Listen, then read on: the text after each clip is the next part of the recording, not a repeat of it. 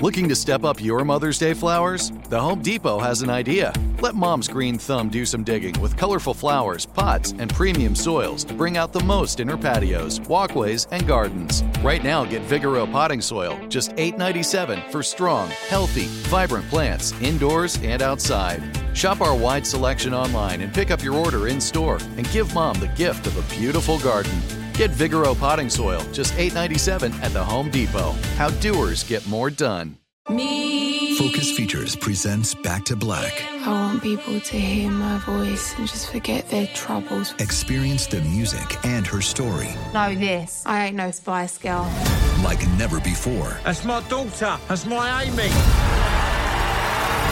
On the big screen. I want to be remembered for just being me. Amy Winehouse, Back to Black, directed by Sam Taylor Johnson. Rated R, under 17, not a minute without parent. Only in theaters May 17th. This is your moment, your time to shine, your comeback. You're ready for the next step in your career, and you want an education employers respect. So you're not just going back to school, you're coming back with Purdue Global. Backed by Purdue University, one of the nation's most respected public universities, Purdue Global is built for people who bring their life experience into the online classroom. Purdue Global, Purdue's online university for working adults. Start your comeback today at purdueglobal.edu. On the Bechdel cast, the questions asked if movies have women in them. Are all their discussions just boyfriends and husbands, or do they have individualism? The patriarchy's effing vast. Start changing it with the Bechdel cast.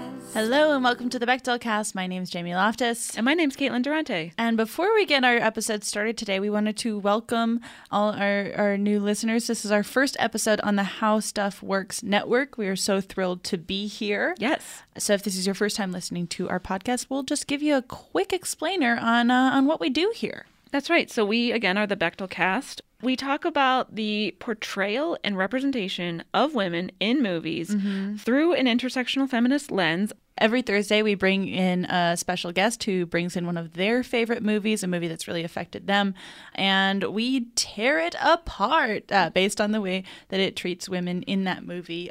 Sometimes it does really well, other times not so much. Yeah, Hollywood kind of has a long history of not representing women well at all.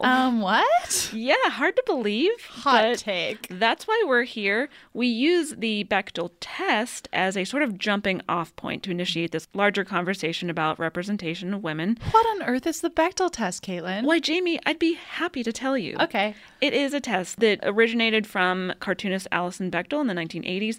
It requires that a movie has at least two women in it who have names. Check. They have to speak to each other. Check. And that conversation cannot be about a man at my all. Word. I know. Shall we demo it? I'd love to. Let's demo it for the people. Okay, begin test. Hi, Caitlin. Hey, Jamie. Did you know that this is our first episode on the How Stuff Works network? I did know that. Oh my God. But like for people who are like new to the podcast, like what should they listen to? Are there other episodes? There are, because we've operated independently up until now. Well, good for us. I know. We're such strong, independent women. Yes, queen, go off. We have over 80 episodes backlogged of a ton of different movies. So check those out. Chances are we've covered one of your favorites. Yeah, we've got a lot of hot, spicy backlog with some hot, spicy discourse. We've covered Star Wars. We've covered Black Panther. We've covered Gigli. For some reason, we covered Gigli. We sure did. So did that conversation pass the Bechdel test? Well, except for Gigli, because Gigli is a man. But up until Larry the very Gigli, end... feminist icon. Yeah. Ugh, gross. Up until the very end of that conversation, I would say we passed with flying colors. Good for us. I know.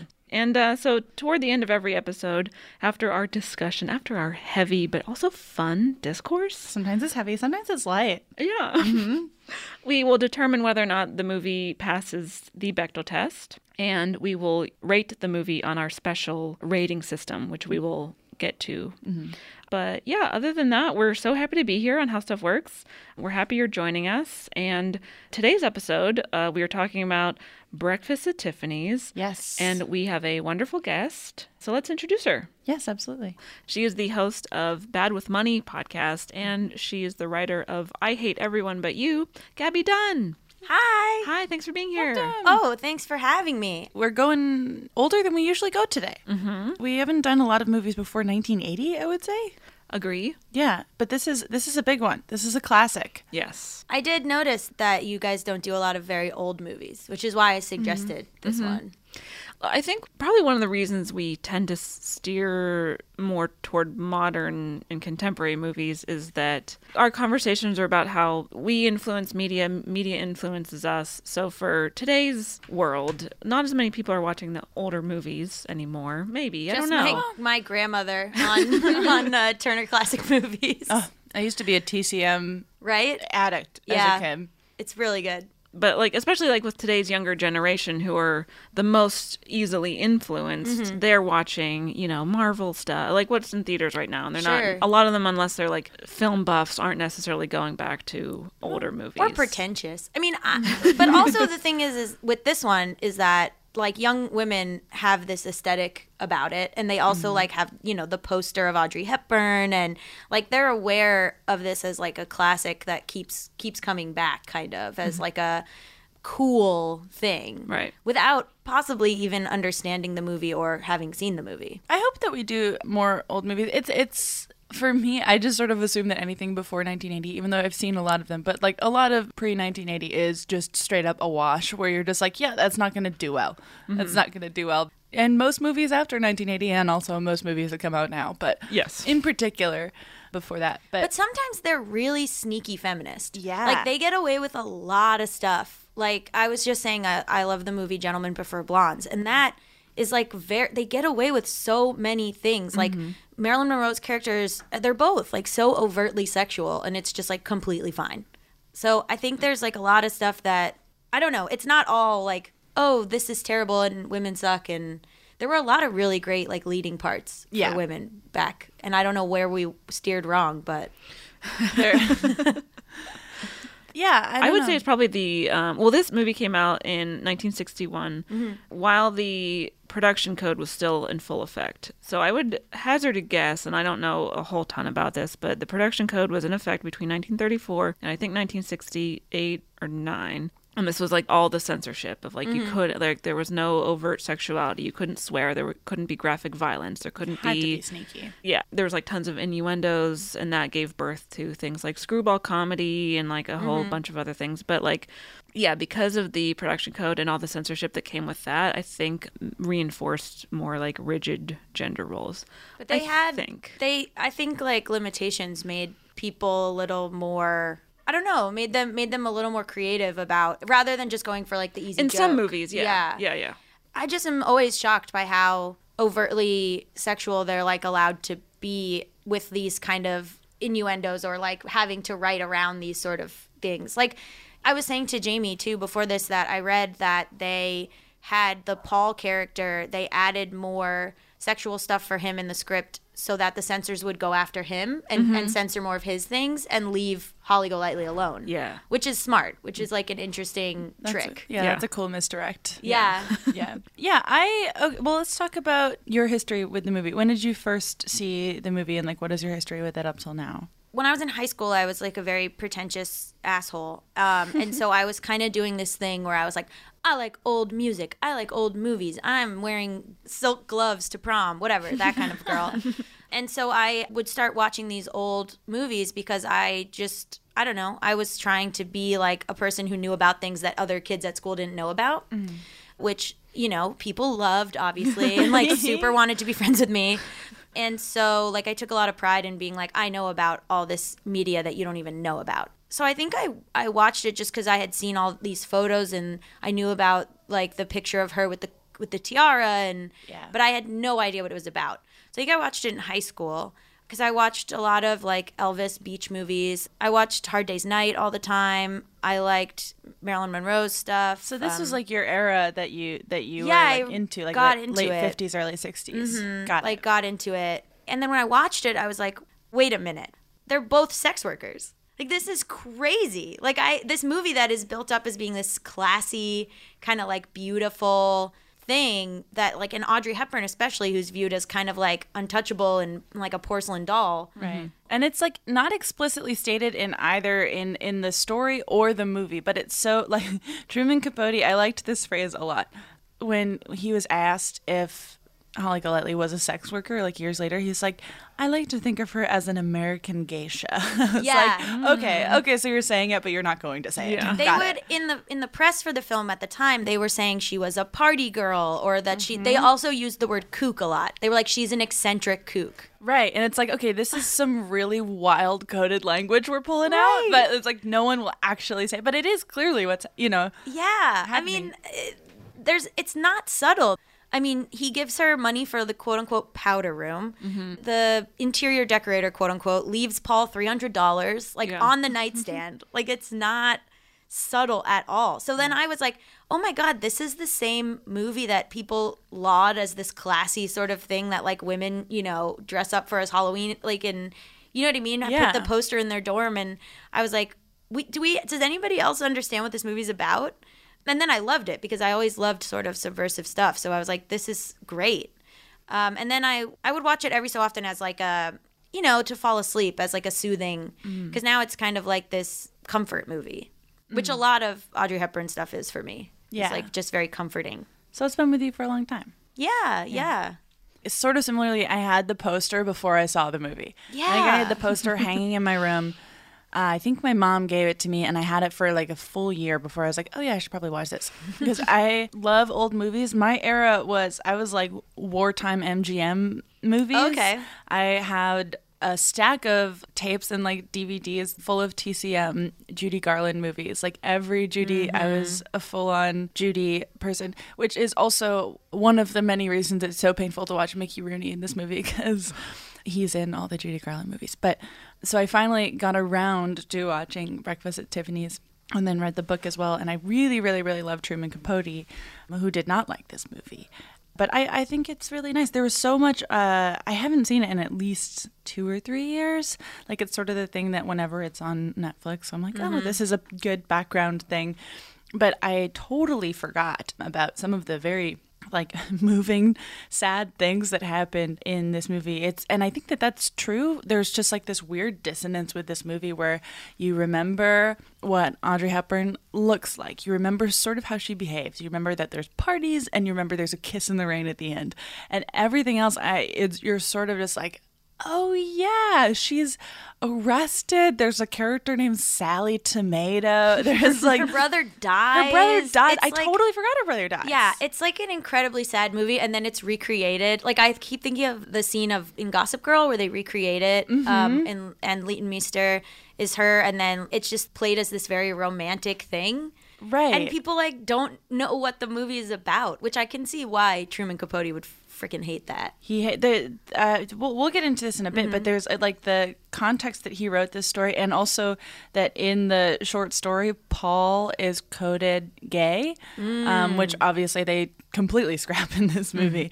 But there's just like a lot of interesting stuff. But yeah, this movie was with me since I think high school as well. I have a really embarrassing MySpace profile pic with that poster in the background, and it's black and white, and it's really horrible. No, it's really bad. But I don't know. And then watching it this time, I don't dislike this movie. I still enjoyed it, but there was just like a lot that stuck out to me, and just stuff I'd forgotten. Yeah. What about you, Caitlin? I saw it for the first time in college. During that period of time, because I was, not to brag, but I was majoring in film.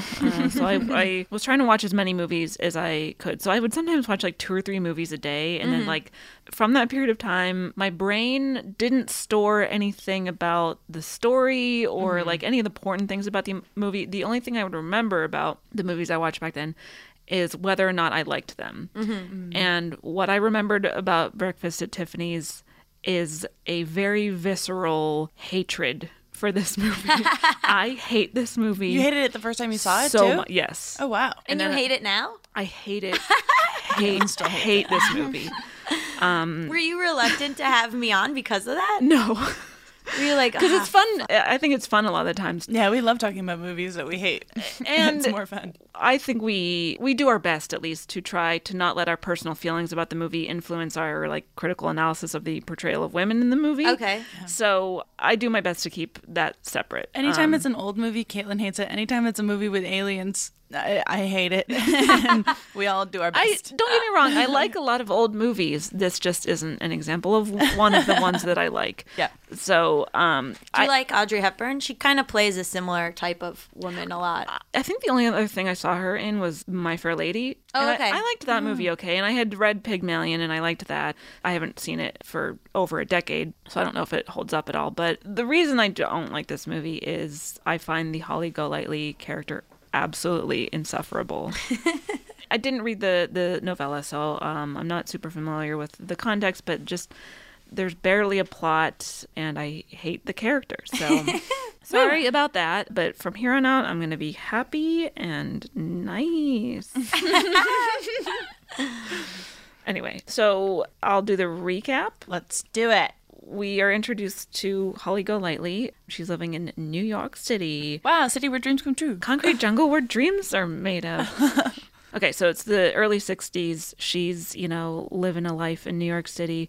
Although it's never explicitly stated, there are different innuendos and hints to suggest that she is a sex worker escort. American geisha. American geisha. And early on, she meets her new neighbor who moves in named Paul, but she keeps calling him Fred because he looks like her brother named Fred. And we know that it's a red flag because he is a blonde male adult who is still one of the biggest human red flags you can encounter is an adult blonde male, very dangerous. Do not interact with them. Mm-hmm. Yeah, I agree. Yeah. So Paul also seems to have a certain arrangement with a woman named Mrs. Phelanson. I love Mrs. Phelanson so much. Patricia Neal. She's amazing. She's so got her husky voice, and then she appears in a room. I'm like, oh, she's going to fuck him. Yeah, like it's just such. Oh, she's so great. She's married to Roald Dahl, or she was. Really? Oh, yeah. Oh, I didn't know that. Mm-hmm. Oh, that's so cool. Fun fact. Cool.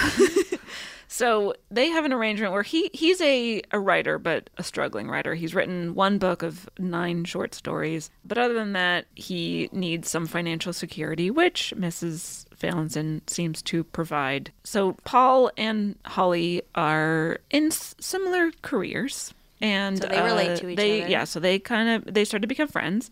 Early on, Holly throws a party and she meets a few different rich guys who get invited. One's named Jose da Silva Pereira, and the other one is Rusty Trawler. These men eventually become 2 men that Holly tries to pursue and seduce so that they will marry her so that she can marry a wealthy man. Then Holly's husband, we find out that she was previously married and got married 14. When she was so this going on 14, so 13. So this is crazy. So she and her brother were poor. Their parents died. They were stealing turkey eggs from this guy's yard. He was like a full-grown man. He was like, oh, my God, I'll adopt you. So he adopts her and Fred. And then when she gets to be 13, he's like, and he has kids from a previous marriage, he's like, oh, I want to marry you. Mm-hmm. So then he marries her, and then they are raising the brother and the kids together. What? It's so weird. And then the way that the movie presents him to me is also very bizarre. Because they present him as you understand why she doesn't go back with him, obviously, but also he's presented as this really sympathetic, sweet, simple man. But he loves her. And you're just no, this guy's a criminal. Statutory rapist. He's a statutory rapist who shows up with his big blue eyes. He's like, come back to the farm. And you're just no. Yeah, she's in the right. Oh, but absolutely. It's played as that he's in the right. And also she says well, I was only 13, so the marriage was annulled. Yeah, I bet it was. Mm-hmm. Yeah, that tracks. There's, and also Paul pissed me off in that scene, and this is, I think, in a lot of ways just revealing of the era, where Doc shows up. He's like, hey, that girl you have a crush on, I raped her, and and I need to see her because I'm her husband. And Paul, without checking, without giving Holly any manner of heads up, just knocks on her door and he's like, hey, found your rapist outside. I was like, you fucking loser. You just sold her out so hard. And then Holly has to deal with it. She does not get mad at Paul. She's not even She mad does at bring him Doc. along. She's like, Doc's just a sweet guy. Yeah, and just like, we can be upset with Doc. Yeah. That scene was so, like, there's a few different moments in the way that Paul treats Holly that the story doesn't address that is clearly just like, okay, yeah, at that time, if a man says, I'm this woman's husband, it doesn't matter how the woman feels. You bring him to her. Right. And his, like, this person you just met, his needs matter more than the person you're falling in love with. Sure. Right. Great. So that is a fun story beat. But ultimately, he's like trying to lure her back home with a promise of like, hey, your brother Paul's getting out of the army soon. Fred. So she's like, no, I can't go back. And then he like sort of threatens. He's just like, well, if you don't get on this Greyhound bus with me, maybe you'll never see Fred again. And it was like, what? Fred's an adult. Yeah, he's a man. But so then she's like, oh, I have to marry a rich guy so that I can bring Fred to me to New York City so I can take care of him. Right. Again, this adult man who has been in the army for presumably a few years. She kind of insinuates that Fred is not smart. Yes, Yeah. it's not stated, but yeah, she says at the beginning that he's very dotty. slow. And tall. Maybe he's Tall and like slow. John Malkovich in Of Mice and Men.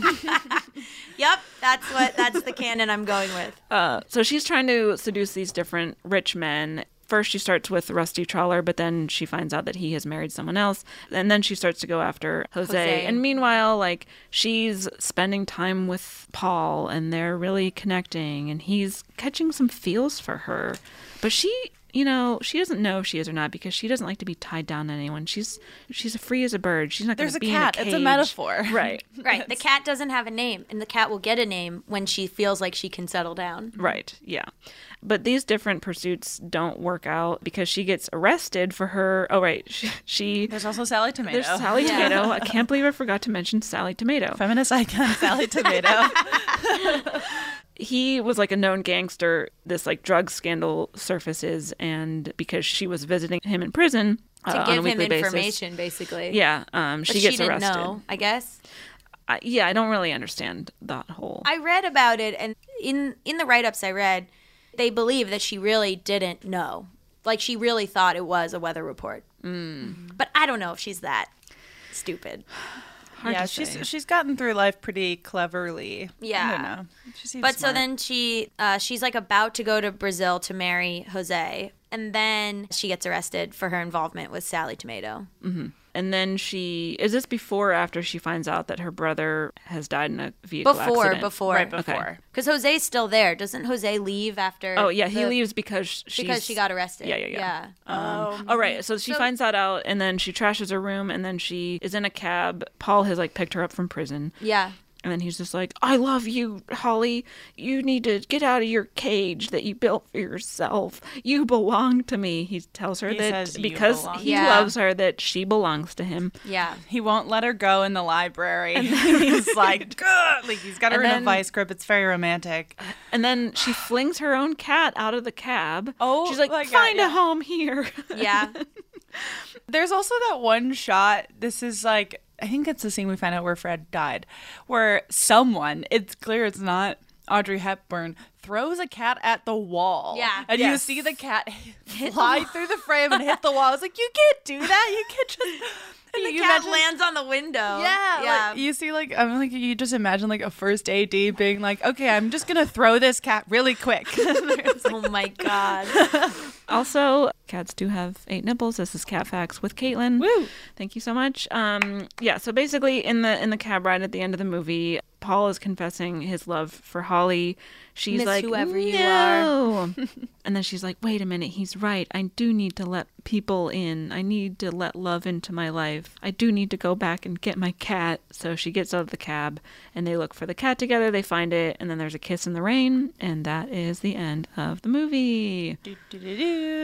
Okay, let's take a quick break and we'll be back in a moment. The Home Depot wants every mom to have their own outdoor oasis this Mother's Day, whether that be a new space to relax or a beautiful garden upgrade. At the Home Depot, you could give mom a gift that's as unique as she is, with a stylish and comfortable place ways to entertain or relax for the mom who does it all. And with convenient delivery, you won't have to stress over getting it to her either. Looking to step up your Mother's Day flowers for the mom who's great with gardening? Let Mom's Green Thumb do some digging with colorful flowers, pots, and premium soils to bring out the most in her patios, walkways, and gardens with the Home Depot's Mother's Day savings event happening now. Get Vigoro potting soil, just $8.97 for strong, healthy, vibrant plants indoors and outside. Start your Mother's Day shopping and saving today by checking out the Home Depot's extensive selection online at homedepot.com or directly in-store near you with convenient pickup and delivery options. See homedepot.com/delivery for details. The Home Depot. How doers get more done. Focus Features presents Back to Black. I want people to hear my voice and just forget their troubles. Experience the music and her story Know this, I ain't no Spice Girl. like never before That's my daughter. That's my Amy. on the big screen. I want to be remembered for just being me. Amy Winehouse, Back to Black, directed by Sam Taylor Johnson. Rated R, under 17, not a minute without parent. Only in theaters May 17th. This is Amy Brown from 4 Things with Amy Brown. Today, Healthier is happening at CVS Health in more ways than you've ever seen. It's wellness destinations for seniors, including select locations with Oak Street Health and CVS Pharmacy. It's doctors, nurses, pharmacists, and everyone in between offering quality care and support virtually, in person, and on the phone. It's in-home evaluations through Signify Health and meeting mental health needs through Aetna. And those are just a few of the ways that Healthier is happening. To see more, visit cvshealth.com/healthier happens together. CVS Pharmacy, Oak Street Health, CVS Specialty, Signify Health, and Aetna are part of CVS Health. Eligibility and services vary by location and individual.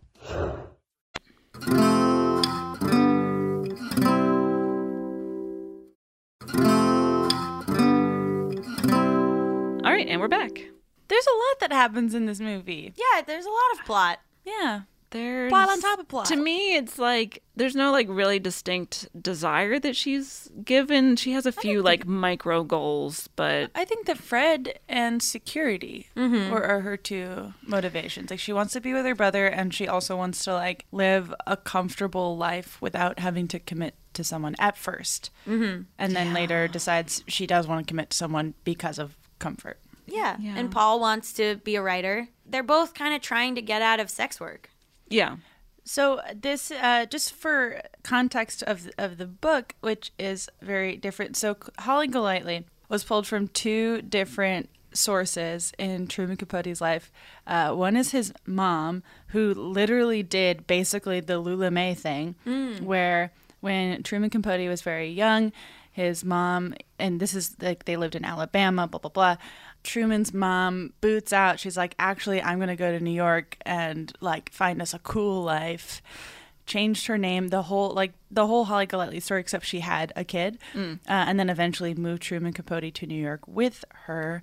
It didn't work out. They ended up moving back to Alabama. But so his mom, who he had like a weird relationship with his whole life, basically lived this sort of Holly Golightly adjacent lifestyle for a while. Wait, are you telling me a gay creative had a weird relationship with his mom? I can't believe it. But it gets better Okay. because Paul in the story is Holly's neighbor, but is not like an explicit love interest at all, and is coded gay, or that is like what was speculated by a lot of critics. So it's like Truman Capote wrote this novella where he, as an adult, became friends with his mom at his age, and then they have this like it's great. And then the other one is A neighbor of his, right? A woman who lived downstairs from him? exactly, yeah.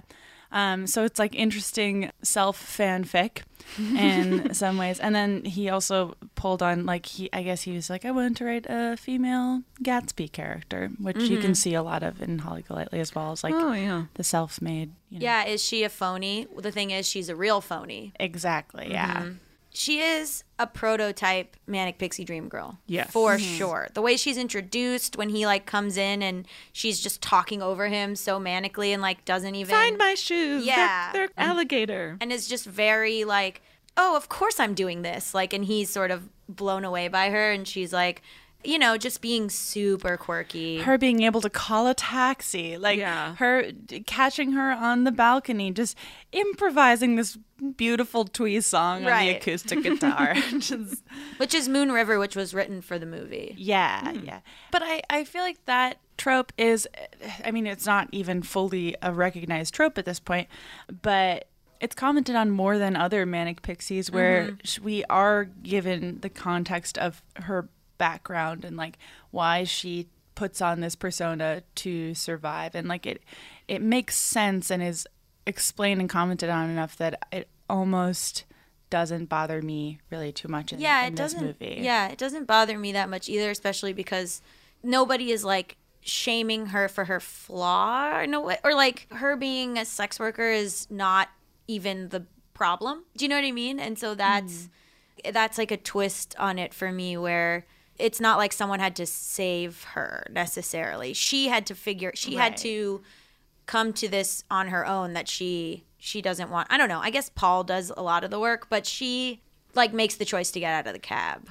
Right. I mean, she has a lot of agency. The ending rings where it was like my favorite part when I was younger. Like, it rings a little bit hollow for me now, because the way Paul behaves at the end of the movie is so entitled. And yeah, he's very entitled. Not like, you belong to me. And she says people don't belong to each other. Right. And she's right.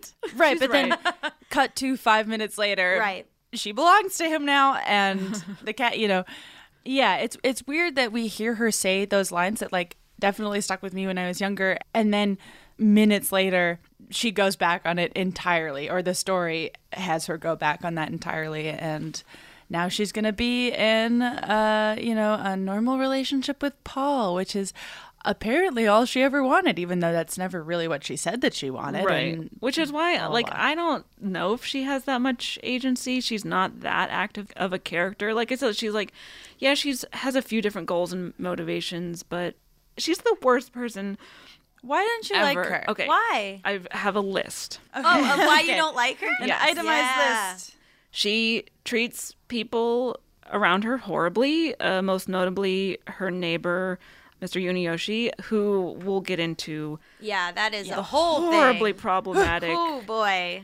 thing there. But there's a lot of people she doesn't seem to care about. She uses people. She is superficial and has terrible friends, and she only cares about status and money. She is hyper materialistic. She never says anything of substance. She only ever talks about like the rich man she wants to marry. She's unaware of her surroundings, and she accidentally lights a woman's head on fire. She is calling people ugly and fat all the time. She doesn't own any books. She's never been to a library before. She thinks that South America is a country. I disagree on a lot almost of all of those. She does think that South America is a country. Okay, I'll give you that. I think that, those things in a void are issues, but it's like I think she does have a clear motivation, and a lot of those qualities, especially I would argue the materialistic stuff, is so rooted in that she has had to find ways to survive for so long, and it's like, it's not like these men with money that, like, I guess you can make the argument that she is manipulating them, but they're doing the same thing to her. They don't give a fuck about her. They want, like a piece to bring to events. Like it is, and like fitting in with her like background as a sex worker, even though no one's going to say sex worker, like it's transactional in a lot of ways. And I don't know, like the whole thing with her loving Tiffany's just seems like in her life, given what we know of her, the only consistent thing you can count on are material things, because she's been let down by so many people, with the exception of her brother, who she is genuinely fighting for. But everyone else in her life, like, who else can she point to as like, oh, here's a person that is worth more than material security?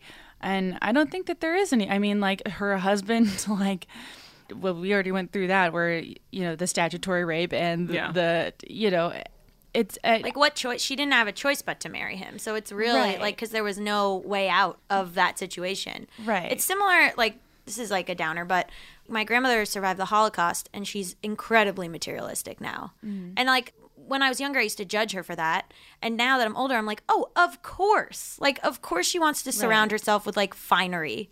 The background on that is so dark that, like, she's just like, I want all the jewelry. I want all the stuff. I deserve this. Right. Like, that completely makes sense to me. Like, that tracks as, like, motivation totally. Yeah, I don't know. It makes, I think we're given the context for it to make sense. I get that she's, like, not likable in a lot of ways, and that definitely, like, the manic pixie stuff is, like, present and, like, used as, it feels almost like a shortcut at some points to, like, get us from point A to point B, especially in terms of, like, why is Paul in love with her? Manic pixie behavior is so easy for it to be like, and that's why he loves her. And also she's totally messed up and has a lot of problems, but flawlessly beautiful the whole time. Yes. Like, I would have like sleeping with makeup on, like like she's like, when she's like got the pigtails and the sweater on, and she's like, we have to go somewhere where I can get in looking like this. I'm like, bitch, shut up. Yeah. Like, are you joking? You look top 10 most beautiful. Are you kidding me right now? better than any of us will ever look in our entire lives. Great, thank right. you. So there is a thing of, like, romanticizing trauma and, like, making trauma beautiful, which is definitely at play here. Yeah. And then there's multiple points where I think it's like 3 different men in this movie call her crazy. And that is always like, ooh, red flag. And there's one of my favorite ones just of, like, you know, like when you watch an older movie, there are just like some clueless ways that it will interact with its characters, where Doc says to her, "You're talking crazy, Lula May." And she says, "Don't call me that." And I'm thinking crazy. And then she's like, "Don't call me Lula May." I was like, oh, I guess that's the bigger issue here. Because people call her crazy all the time. And it's just something she has to deal with. She's a kook. She's an eccentric kook. And then know. what the hell is Paul? You know what I mean? Right. Yeah, I don't know. I was like, interesting choice that she's never been to a library before. But then I forgot. I mean, there were so many details of this movie I forgot. I was like, oh, but she goes back later, and she's like, oh, maybe there is something to this whole He's never been to Tiffany's, so true. Yeah, but everyone's never been places. Okay. Yeah, but I think it's much more common to have never been to a Tiffany's than to never have been to a library. And I kind of liked, I don't know, the whole Tiffany's and, like, stealing and that whole sequence is like, this is a bit long. We get it. They like each other. But the Tiffany's... Well, do you know that New York City is the third character? There's... Oh, God. Everyone, I just want for the listeners at home, Jamie and Caitlin both very much hated that. No, he collapsed. Did not like that at all. I need to be revived. That's something that happens when we have male guests sometimes, where male guests love to say that locations are also characters, and you're like, thank you so much for telling me that. I mentioned in the beginning I'm an old movies asshole, right? Like, that was clear to everyone. We got Karina Longworth over here. Oh God, I wish. I know she's the greatest. I listened to that. I listened to that show, and it's real good. It's really good. Oh yeah, the Tiffany's thing. I liked that comment that she makes inside of Tiffany's that, like, just reminded me of being poor, of like, oh yeah, I don't buy anything. I just like, you know, I just like stare at nice things, and it just like calms me down. And that fits into the character very well, of just like the atmosphere of materialism is more comforting than like other people. And there's a lot of class stuff, too, that they, like, get the Cracker Jack ring engraved. Yeah. Oh, like, that's just a lot of, like, you know, the way that the sales guy looks at them and is judgy, and that they, like, keep going with the bit. And also, in this world, it makes no sense that he would look at these 2 gorgeous, well-dressed people and be like, seems sus. It's like, no, they look like they have money. Right. Yeah, for sure. He's being a full-on asshole. I think we had a similar discussion on, like, the Moulin Rouge episode, where if you really boil down this story, it is sort of about a woman who's a sex worker who maybe is trying to get out of this lifestyle. How active she is in that pursuit is kind of up for debate. But ultimately, it's about a man who comes in and sort of rescues her from it, in the sense that he's willing to provide her with actual love, unlike the other men that she's interacting with in her profession. So in that sense, this is a story like the one that we saw in Moulin Rouge, and like we see in Pretty Woman, and just a lot of like, oh, you're a sex worker? That must mean that you just need love from a man. The counterpoint to that is that he is also a sex worker. Yes. And that he gives up Mrs. Phelanson. He gives up her, and he starts writing again because he's like, I need to make money on my own. And he kind of also is rescuing himself, and she's rescuing him a little bit. But it's not his story. It's her story. So I feel like I wish she had more agency and she was more active in the pursuit of whatever she wants, which, again, I would argue we don't.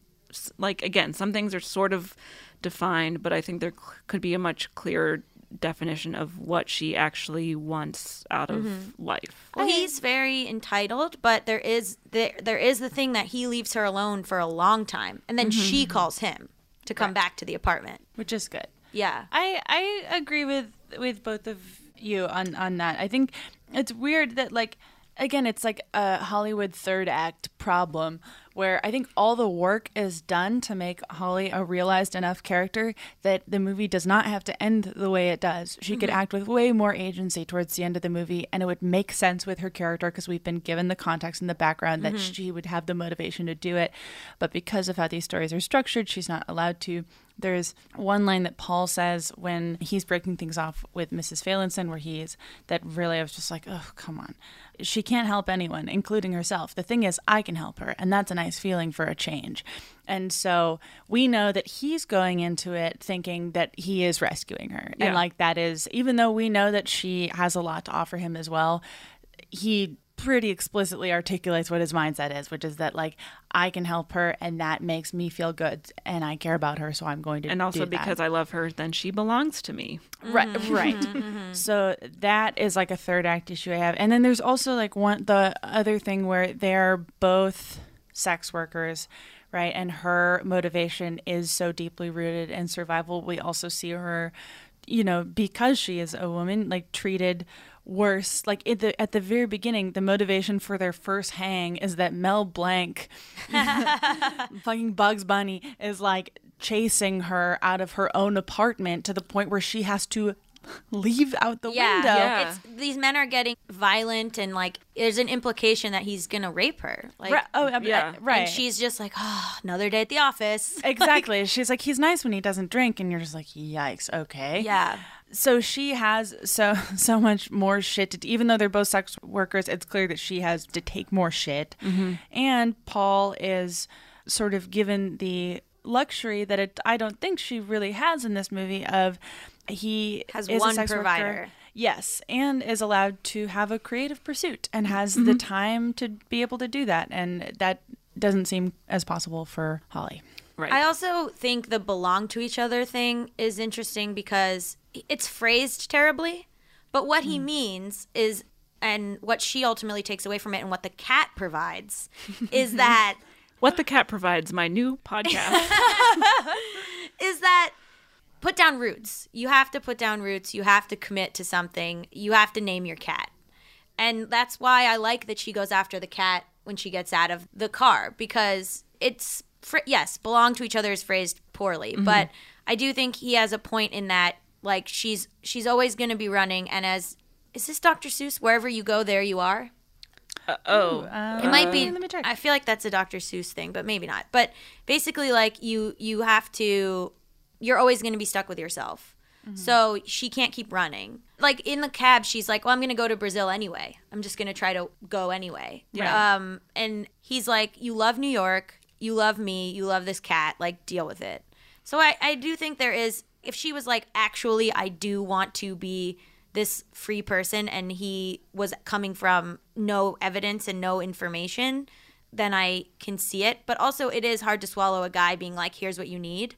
But it is what she needs. Well, but it's just, it sucks that he has to make her see that, and she doesn't come to that conclusion on her own. But she does when she gets out of the car, because she could have just gone to Brazil and been like, nah, fuck you, dude. Well, it's only because the long speech that he has delivered. Yeah. Like, it was still like his actions and his words, poorly phrased though they may be, that gets her to realize what, I mean, but yeah, I don't. That's why it would have been great if Jose had been waiting for her. Like if and she was like, actually, never mind. And then she would have the choice. Then she would have made a choice, right? Yeah. Right. Yeah, I don't hate aside from his very horrible phrasing of saying that she belongs to him, I don't hate the message that he's saying, which is basically just like, you need to be emotionally vulnerable if you ever want to connect with anyone and be happy. Which she realizes that. It just, I wish that she had come to that conclusion on her own through her own, journey, rather than to have him very explicitly teach her that lesson. Yeah. And also would have liked to see maybe a bit more of her throwing that back at him and being like, you do the same thing. You don't fucking write. You say you're a writer, but you don't write. You're kind of a prototype of a guy who's just privileged and just being like, I'm good looking, so I'm gonna like let women, you know what I mean? Like, she doesn't give it back to him. Yeah, she doesn't really challenge him at all. As hard as... Or anyone. I wanted her to yell at him so much when she was like, why did you bring Doc to my house? But that's just... I don't know why that was the part I most strongly objected to, but I was so mad at him. Because you're right. I was so mad at him. He ambushes her with her rapist. He's just like, yeah, you're going to want to get on a Greyhound bus with this guy. I'm like, what is wrong with you? Ugh. Yeah. Anyways. Are there any... The other women at the party is that one boisterous woman that she hates. Mag Wildwood. Who she hates and thinks is a bore, and then who passes out, and everyone just lets her hit the ground. Oh, yeah, that's another reason that she's a terrible person, is that, like, she knows that she's about to fall, and instead of Holly helping her fellow woman, she goes, timber!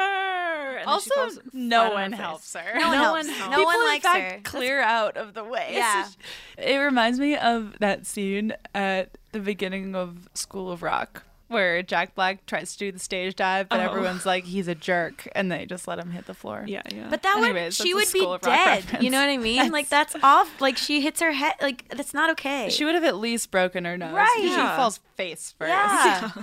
And then there's, like, other women at the party. Irving, who's like the guy, the OJ, the agent, is trying to get with. Yes. Oh, yes. And then he's kind of like chasing her around. And then there's one Asian woman. Yes, who does not speak. Is, I mean, not the worst part of the way Asian culture is portrayed in this movie. For sure. But this reminded me a little bit of a few episodes ago when we did the Royal Tenenbaums, and just like the use of Asian culture as set dressing. Correct. And characters that are never given any dialogue. Yeah, and she's dressed a very specific way. And, yes. I mean, it was interesting that she was included in the socialite scene. I thought that was interesting, but also dressed a certain way and doesn't talk. Yeah, so we just have no context of like who she is, why she's there. And then also there's like an interesting thing where with Jose, it seems like his family is like very important politicians in Brazil, and so there's like an implication that he can't marry a white woman, which is very interesting too. Oh, I didn't catch that. I mean, that he's like bringing her around, and she's like, we're gonna get married with all his family there, and it's like very clear that that's not gonna happen. Yeah. I wasn't sure if that was because she was a call girl.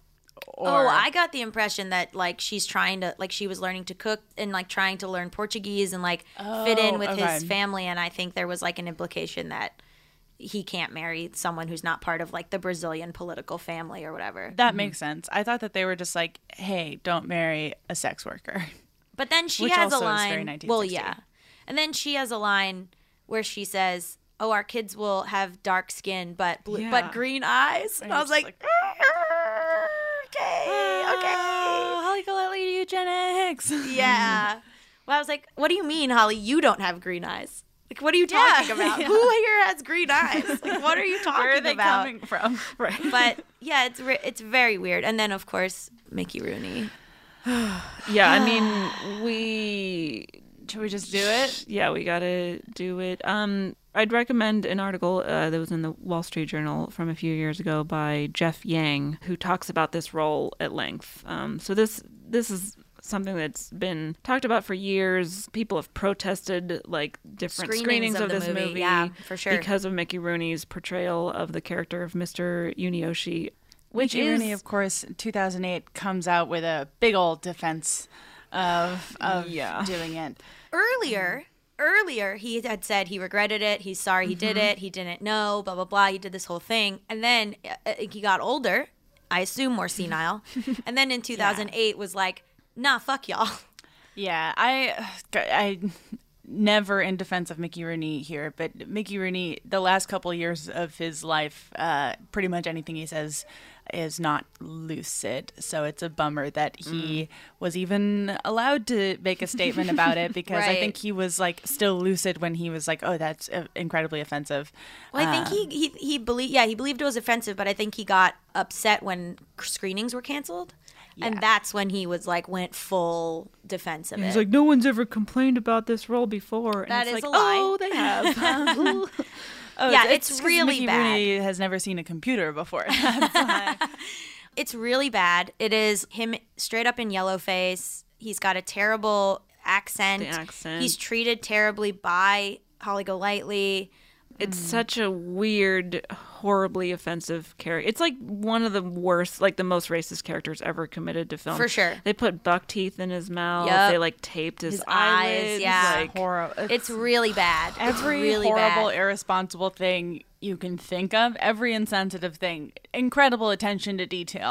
Like, it's just fucking crazy. Because we did an episode recently also about aliens, and we talked about the character of Vasquez being brown face. Mm-hmm. At the very least, again, not to defend any, whitewashing or anything like that, or any racist characters, but at least that character of Vasquez is treated with respect by the other characters and the movie itself. Mm-hmm, Yeah. Mm-hmm. This is just like the worst example. And it also doesn't add anything to the story. Like I've tweeted about like loving Breakfast at Tiffany's, and I've been like, my kingdom for someone who will just cut a version of the movie without his character at all, and the movie would make complete sense. Yeah. I mean, you don't need it. There's a few different elements of this movie, just from a story perspective. You don't need that character. You don't really need Sally Tomato. Like, there's certain things that just like, you're just like, oh, this is some weird fat trimming. Sally Tomato comes into play because her arrest is what leads Jose to leave her, but it would make even better and just as much sense if she decides on her own to leave Jose and be with Paul. Because she loves him. Yeah. Yeah. Right. I think the cat is more of an important part of the story plot-wise than any of those other things. Right. Right, yes. So, yeah, check that piece out. And then also it warrants saying that, while this is one of the most egregious examples of a yellow-faced character in film, it was happening, as recently as Emma Stone. Right. So it is something that still happens in film, and will anyone ever learn ever? Yeah, I just watched Doctor Strange, and Tilda Swinton's character is supposed to be Asian as well. Mm-hmm. It's like, what? There's so much whitewashing. It's horrible, yeah. Especially, I think because it's yellowface, people are willing to give it more of a pass than, like, if he was straight up in blackface, people would be like, well, obviously that's not, I mean, some people would say it's bad, but because it's yellowface, people are like, no, it's like okay. You know what I mean? Like, they view it as not as bad when it very clearly is. Mm-hmm. Right. And similarly with aliens, too. I think they're like, that's not so bad. Yeah, it is. No, it is. It is so bad. It is so bad. Yeah. And it sucks because it's otherwise like a good, feel-good movie. And then you're like, ugh. Like, I really do. Please, someone out there, edit together the movie without those scenes, and it would be just as good. Right. It's really frustrating. And at the time, I was trying to like figure out, I'm like, okay, what did this add to this movie at the time? And it's just like, I think it was intended as like a slapsticky, like, oh, wouldn't it be funny? Which is just makes it even worse. And it's also tonally a shift from the rest of the movie. Inconsistent. It's like a completely different, it's taking place in a different movie. Right. It's not good. It's bad. Can you imagine if you just like lost your keys all the time and then you woke up your I don't neighbor? have to imagine that. I do that a lot. You have 26 keys made to your apartment, Jamie, so that you can get in. Yeah, but do I you have like 4 keys. consistently like buzz your neighbor and wake him up all the time, and then in order to like appease him for a moment, you say, "Yeah, you can take nude pictures of me just sometime." I did that with my roommate Jorn yesterday. No, okay. Can we just a moment in praise of Emily Eustace Phelanson? Oh, for sure. Patricia Neal. Just think that she is so cool, and like for this time, she's so confidently cheating on her husband that it is fun to watch. And then you see this breakup scene between her and Paul, which I thought was like kind of sad, but also kind of I don't know. I was practical. surprised. Yeah, because we only see her 3 or 4 times. She doesn't freak out. She's sort of very like practical minded about it. She's not like needy. She's also but it's a little sad too, where it's like the way that she exerts her control over the situation with her and Paul is with her money. And so when he makes the emotionally based decision of like, I'm falling in love with someone, I need to break this off, I can't do this anymore, she's like, oh, how do I retain my power in the situation? And she tries to give him money. And that was just like, I don't know, it made me My sad. assumption was that she was, I always think that she's giving him the $1,000 check to go on a trip because she thinks that they will spend time together, realize they're not in love, and that he'll come back. Yeah. Oh, okay. That's what I always thought too. that she was like saying like, go for it then. Like, I'll even pay for it because this isn't going to work out. So, you know what I mean? Exactly, yeah. Like, enjoy your trip, realize you're both people, fall out of love, you'll come back. You know what I mean? And then he goes into his closet and he's like, find another fuck boy. Goodbye. Hopefully he has the same length of arms as me so you don't even have to go to a tailor. Scarf toss out. It's great. So she'll be fine. She'll find another yeah. young, strapping man. Yeah, he's There's a super lot of hot, men who though, want to be but- writers. There's a In lot fact, of men who want to yeah, be writers. I really like man. that character. She's a feminist icon. I She love her. Calls Paul while her husband is in the room. Mm-hmm. It's just like, hey, my husband came home early. Gross. So I guess we can't see each other today. He's right there. Yeah. So I mean, I don't know why. She's the icon of this movie for me. I really We don't love her. know what the husband's deal is. Is she just like, she's just like, I want to pay for sex and I don't care? Maybe they're in an ethical non-monogamy relationship. Yeah, and that's why she is able to make the call while he's in the room. My God. I guess I sort of just assumed, like, well, it was a marriage in 1961, so it probably was bad. And she could not get out of it without being disgraced. Yeah, and likes her younger men. Yeah. Good for her. Yeah, she's also, she's like an older woman who's just, I like her a lot. Yeah. Well, speaking of marriage and that, like, the fact that Holly is trying to pursue 2 different men who are rich and she thinks that she's going to be able to marry into money, I get that that is maybe a logical next step for someone in her profession.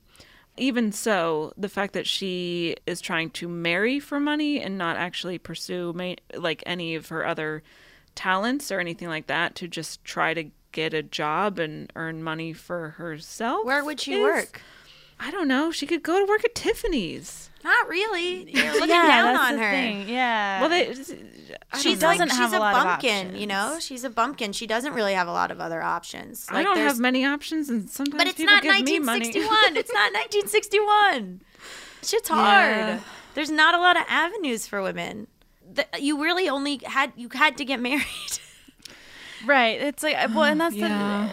the sex work does seem like one of really the only routes for Holly to live the life that she wanted to live at that time, because it seems like if her ultimate motivation is she's waiting for her brother to get out of the army so that they can go off and live together, and she's trying to save. So she doesn't want to be tied down, because that means when Fred gets out of the army, then they can't go through with the plan. And so, yeah, she has so few options. She doesn't have an education. She's never been to a library. Like, yeah. And she's like coming from a trauma background, and I don't think she has a lot of.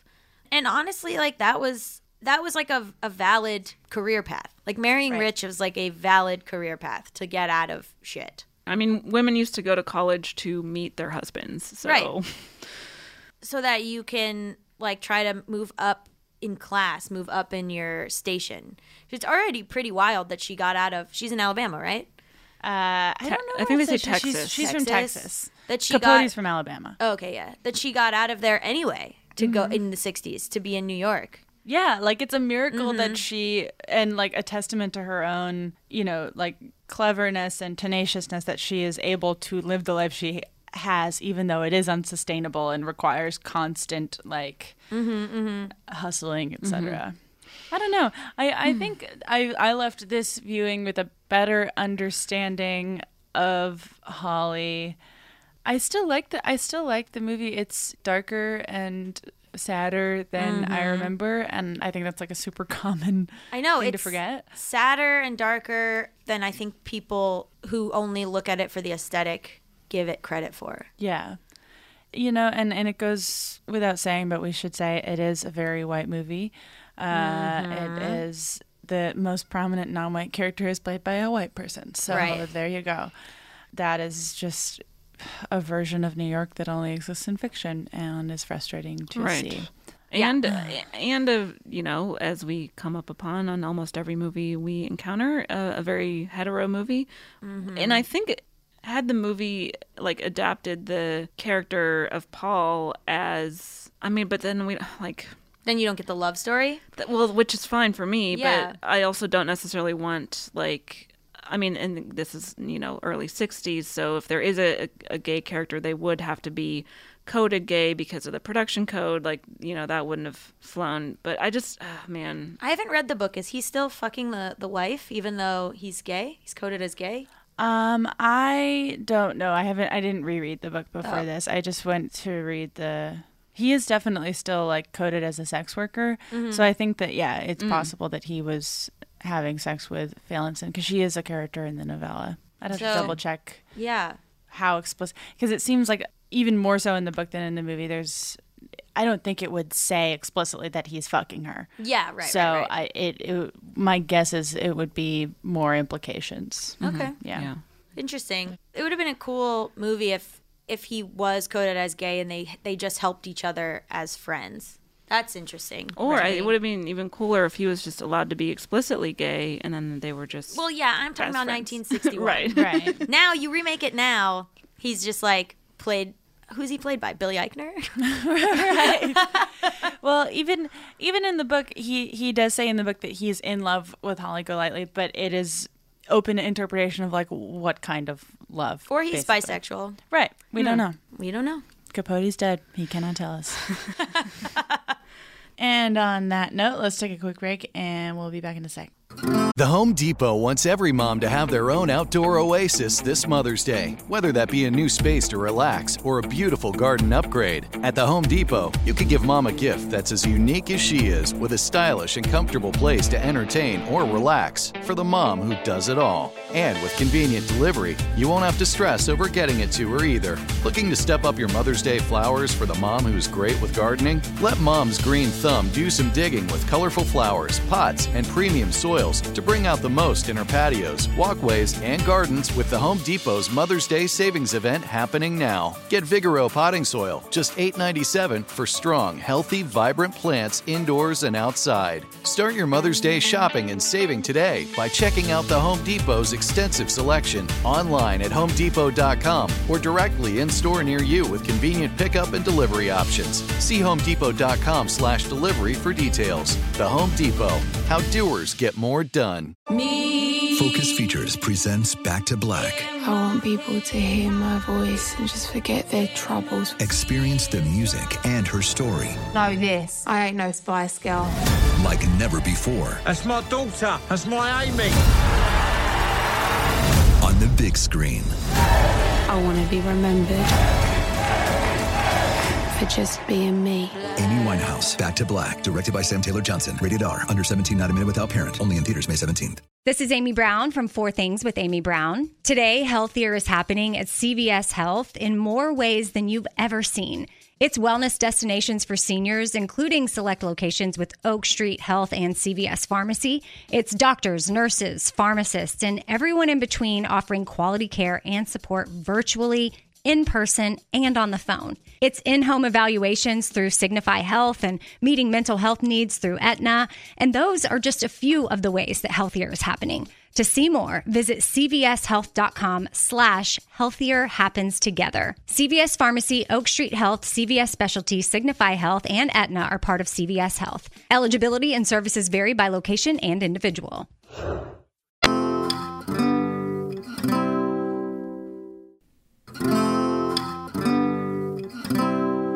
We're back. We're back. Okay. Does anyone have any other thoughts about the movie?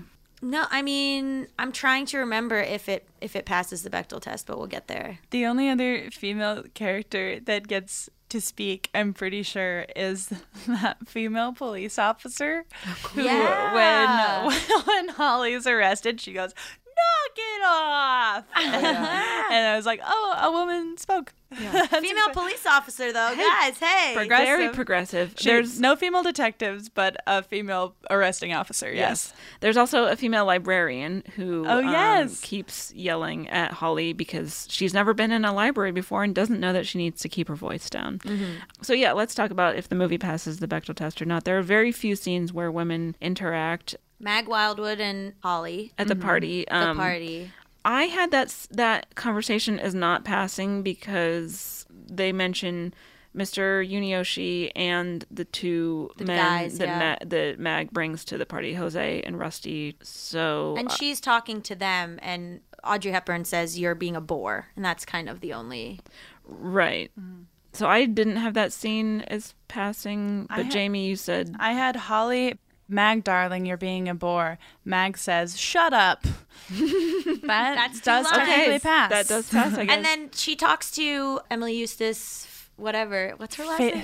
Phelanson. They talk in the beginning with Paul when they meet outside. Does that pass? Well, I didn't write that Paul introduces them. Holly says, "How do you do?"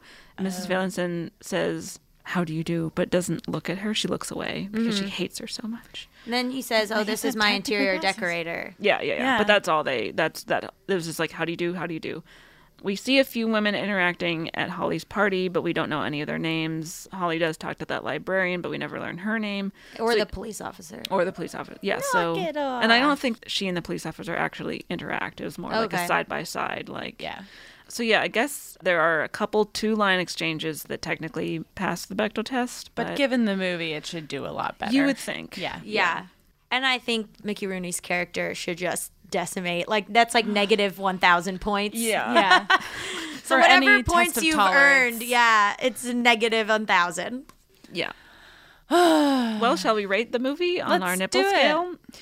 For new listeners, we have a special rating scale that we've devised to judge the movies that we've talked about. Yes, it is called the nipple scale. Get used to that phrase. You'll be hearing it a lot. It is where Kayla, myself, and our guest all rate the movie we just discussed on a scale of 0 to 5 nipples based on how the movie treats its female characters, not on how much you like the movie. The best part of the nipple scale is you get to describe them. In fact, you have to describe them, and you get to give them to characters in the movie, or Alfred Molina if you want to. Right. Yep. So that's our nipple scale. For me, I think I'm going to give it 1 nipple. I think it's interesting to explore a story about a woman who's a sex worker who falls in love with another sex worker. I think that this movie, though, and it could be due to some restrictions of the era and the production code and things like that, but I think it doesn't do a whole lot to explore all the interesting facets of that premise, number 1.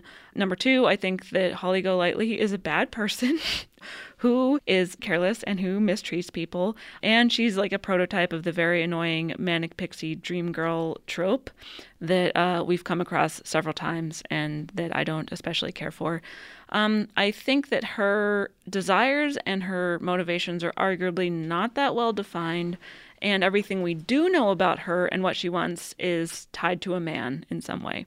She wants to marry a rich man so that she can take care of her brother. So at least that motivation isn't entirely selfish, but men are still the source of her desires, her motivations. And pretty much all she does on screen is talk about men.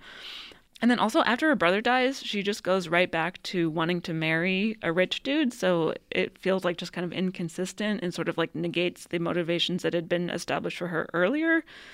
Then finally, it takes a different man, Paul, to basically fix her and to inspire her character arc. Also, and we didn't really talk about this that much, but her relationships to the other women in the movie are generally like very petty, very catty. It's like women feeling though they have to compete against each other, women not treating each other with kindness and respect. So it just kind of reinforces those stereotypes of like women are always fighting, women are catty toward each other. And I understand that this is a movie that came out many decades ago. Things were very different back then. Historical context was very different back then, but I still find that there's not that much redeemable about the character of Holly, about the movie itself. I just think that it could have gone in much more interesting directions, explored her experience in a more interesting way, had it so that everything that she does and wants to do isn't tied to men in some way. So 1 nipple from me, and I will give it to Mrs. Fallinson. Because she is pretty dope. Feminist icon Fallinson. Yes. I hope that I'm not being too generous. I'm wanting to give it a 2 or 2.5. Yeah, I'm gonna go with. It doesn't matter. The thing is, it's a metric and it doesn't matter. But I'm so stressed out right now. I'm gonna give it 2.5. I mean, it goes without saying that the way this movie treats race, especially in regards to Mickey Rooney's character, is abhorrent and terrible and bad, and there's no excuse for it. I agree that this movie should have it cut entirely, and it wouldn't have much of a difference on the movie. Hardly anything. But as it pertains to the treatment of women specifically, I do think that Holly Golightly, I think she does have a motivation, and I think that it is clearly... She comes by her faults in a way that is clearly explained by the movie and is grounded, and she loses points for the manic pixie dream girl stuff, and the movie loses points for how it sort of botches the third act, I think, in a lot of ways, in the way that the message of being emotionally vulnerable is communicated as ownership to a man. And, you know, the last 15 minutes, I have a lot of issues of how her character's treated. But in the way that she's built and the portrayal of sex work, even though it can't be explicitly stated in movies at all at this point, she's treated with respect.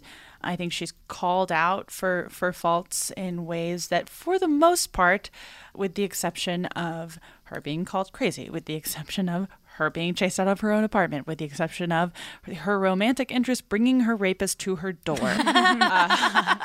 With the exception of those things, she is, for the most part, treated as, if not with respect, because she's not necessarily treated with respect, but I do think she is treated as like a capable character who, for most of the movie, has agency in how she lives her life, given the restraints that are put on her by the world and the era. Yeah, I think I'm ignoring like the time period and the socioeconomic, cultural situation of the early 60s. Yeah, I think that there's a lot of stuff that she doesn't do here, but I at the time, I think it's like implied, just because this is the world that it came out in, that she couldn't do that. And that like wasn't an option for her really at all. So I'm going to give it 2.5 nipples. I do like Holly, and I love Mrs. Fallinson. And so I'm going to give a nip to Miss Fallinson, a nip to Holly, and then I'm going to toss half a nip to the one who goes, knock it off, because I liked her a lot.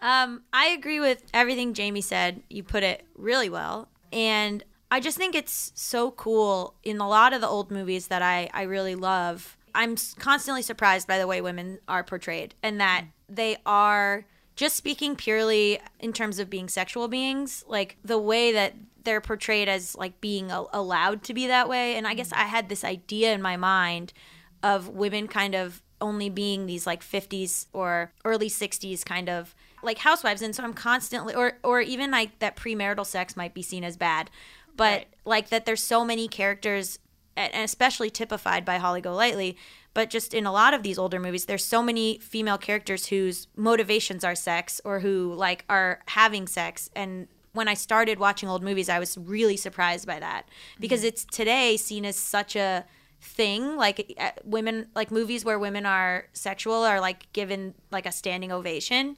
And I'm like, but we've been doing this. I don't know why. Like we have this, I think people haven't watched a lot of these old movies, so they see it a certain way, and they think that this movie is about like a upscale woman in a tiara who just buys things from Tiffany's, and like they haven't watched it, so they don't know that it's actually about like class and trauma and like sex work and, you know, all these things that... And that she doesn't buy anything from Tiffany's. She doesn't buy anything from She makes Tiffany's. no purchase. She doesn't even eat breakfast inside, you guys. Although, fun fact, this is like the first time Tiffany's allowed anyone to film inside of Tiffany's. Oh, no kidding. That's cool. So yeah, so I just that we almost never see male sex workers treated with respect, or like, you know, male sex workers who are with women, although I guess that show hung. But like haven't seen it. Wait, who's in that show? Thomas Jane. Wow, if I got that right, that would be incredible. It would be a life And changer. so I just think it's surprising. Like maybe I'm going to give it 3 nipples. And maybe I'm giving it too many nipples because I was just so shocked by how chill the movie was about so many things. Yeah. And for its era, and how like misunderstood it is by like anyone who's ever had a poster of it in their dorm room. It is Thomas Jane, by the way. Wow, guys. Nailed it. Take me on your trivia team. I know so much useless stuff. And I think it's trying as hard as it can for its time. I will give it negative 5,000 nipples for Mickey Rooney. Ugh. Yes. And I can't even begin to imagine what they were thinking. I guess they thought it was a comic relief.